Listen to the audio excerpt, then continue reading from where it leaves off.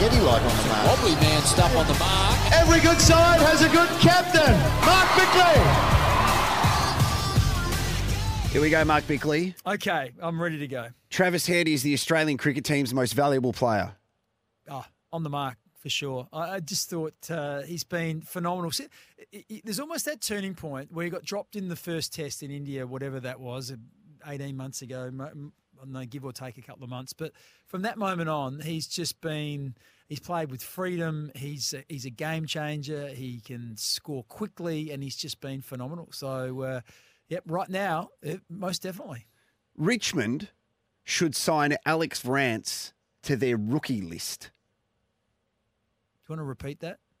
Richmond should sign Alex Rance to their rookie list. Do you want to have another go at it? Richmond... Doesn't he play? Isn't he coaching at the Gold Coast? Should sign Alex Rance. I gave you a couple of chances, mate. I gave you some chances. No, wait. Is that no? Richmond should sign Alex. Is that off the mark? The Gold Coast should sign Alex Rance. No, that's off the mark. Look, at the moment, he's only part-time. He's doing 2 days a week, I think. And I think that suits where he's at. He's one of these guys that doesn't live and breathe footy. And, that's why he retired pretty much at the peak of his powers when he could have still played a bit longer. He's come back because he loves the culture. He loves the leadership side of it. He's happy to give 2 days a week. I'm just not sure if you said to him, look, there's a chance you might be able to play. You're fit enough to play, but you've got to train 5 days a week. It just wouldn't happen. He's 34. I reckon they should do it. I reckon he'd be handy. But it's not about me. I was going to say, I'm the Jared, is it? Teams bidding for recruits in the draft is a waste of time knowing the bid will be matched. It's an interesting one, this one. I think it's off the mark because what you are doing is you are forcing a team to pay market value. So if you don't bid and it just gets further and further and further down the draft, then that team, let's say Hawthorn with Will McCabe, let's say no one bids because they say, Hawthorn are going to match anyway. They end up getting him for pick 40 or pick 30, where he really is a first-round pick. But who cares? So, isn't that then like they're worried more about what other teams would do apart from what they're doing? Well, what you're saying is it's bringing integrity to the draft. So you're saying we want him. Adelaide wanted to take him, or I think North Melbourne bid on him, or St Kilda, or whoever it was.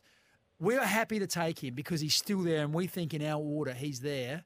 And so that forces Hawthorn to pay market value for him. So that's the way it works. Now, the draft could and I think should change because you look at Gold Coast Suns last night. They had 3 first-round picks, right, from their academy. What people are suggesting that should happen is you can't – so Gold Coast traded away all their high picks so they got all these points so the points can pay for these young men. What some people are suggesting is you have to have a pick in the round of the draft that you're taking the player. So, for example, Jeb Walter, he's a first-round pick. You can't use pick 35, 36, 38, 41, 52, 55. You have to have a first-round pick to get Jeb Walter. Now, if you then want to get, who was the next guy, Ethan Sharp or someone, and he's in the first round as well, guess what, Gold Coast? You have to have another first-round pick to grab him as well. So you either have to bring your future pick forward, you have to trade a player away to get another first-round pick, but you can't just pick up 3 first-round picks with a conglomeration of points that you've just been able to amass. All right, let's keep on going. We've got to skip through these ones as fast as we can. India are the world champs of something, inflating attendance numbers. They said 120,000 were at Narendra Modi, but there were 92,453. Yeah, marking them with a fork as they walk. 4 at a time. If all of the kids are decent, North Melbourne could be building to multiple flags. Off the mark. They're never all decent, and what we know is they've probably got 6 midfielders. They can't all play, so what they're hoping is you take 6 really good ones and you'll get depth and you'll get 3 crackers probably. Off the top of your head, because we didn't answer it before, when are they playing finals? I think 3 years still away. The Redbacks are winless in the Marsh Cup, but the Shield is more important. On the mark, most definitely. And been a bit stiff. They've been close in all of their games, but haven't won any. The Aussies winning was Australia's greatest ever cricket win. Greatest ever cricket. I'm happy to say it's the greatest ever cricket World Cup win. I think there's probably been better. There's other wins. There's other wins in tests and other things, I think. So that's off the mark. Mark Bickley believes he's being fashionable with his newly aggressive facial hair. Off the mark. The Adelaide 36ers coming back from 18 points at halftime on the weekend has saved CJ Bruton's coaching career for another week.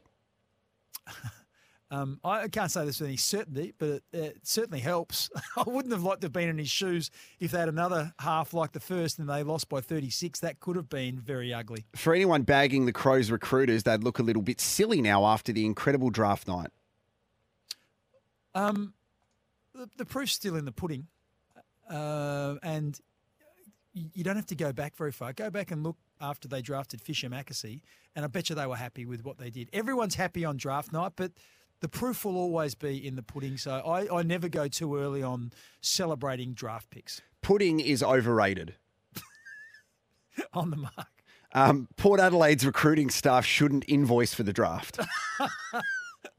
Actually, we sort of walked past Robbie Gray and some of the other Port Westhoff Adelaide guys that were there. Yeah. No, I didn't see Justin, but they got one pick. I think it's in the 60s. It may come in a little bit. So they're hoping they get it right because otherwise it's going to be a long time between drinks. Harley Reid will win West Coast's best and fairest next year. Off the mark. This is a listener nomination, actually, the very last one. This is from Josh from Aldinga Beach. Daniel Curtin's nickname should be Rod. Love it. I'm going to send it. I'll send that to Tex right now because he's generally the nickname guy. If he gives someone a nickname, it generally sticks. So, Rod Curtin, I like it. On the mark? On the mark. Very good addition. Thanks for your contribution. Next, we will head to West Lakes. We've got a bit of a Crows flavour coming up over the next 30 minutes. Charlie Edwards not too far away, but we'll speak to Courtney Cramey from the AFLW next.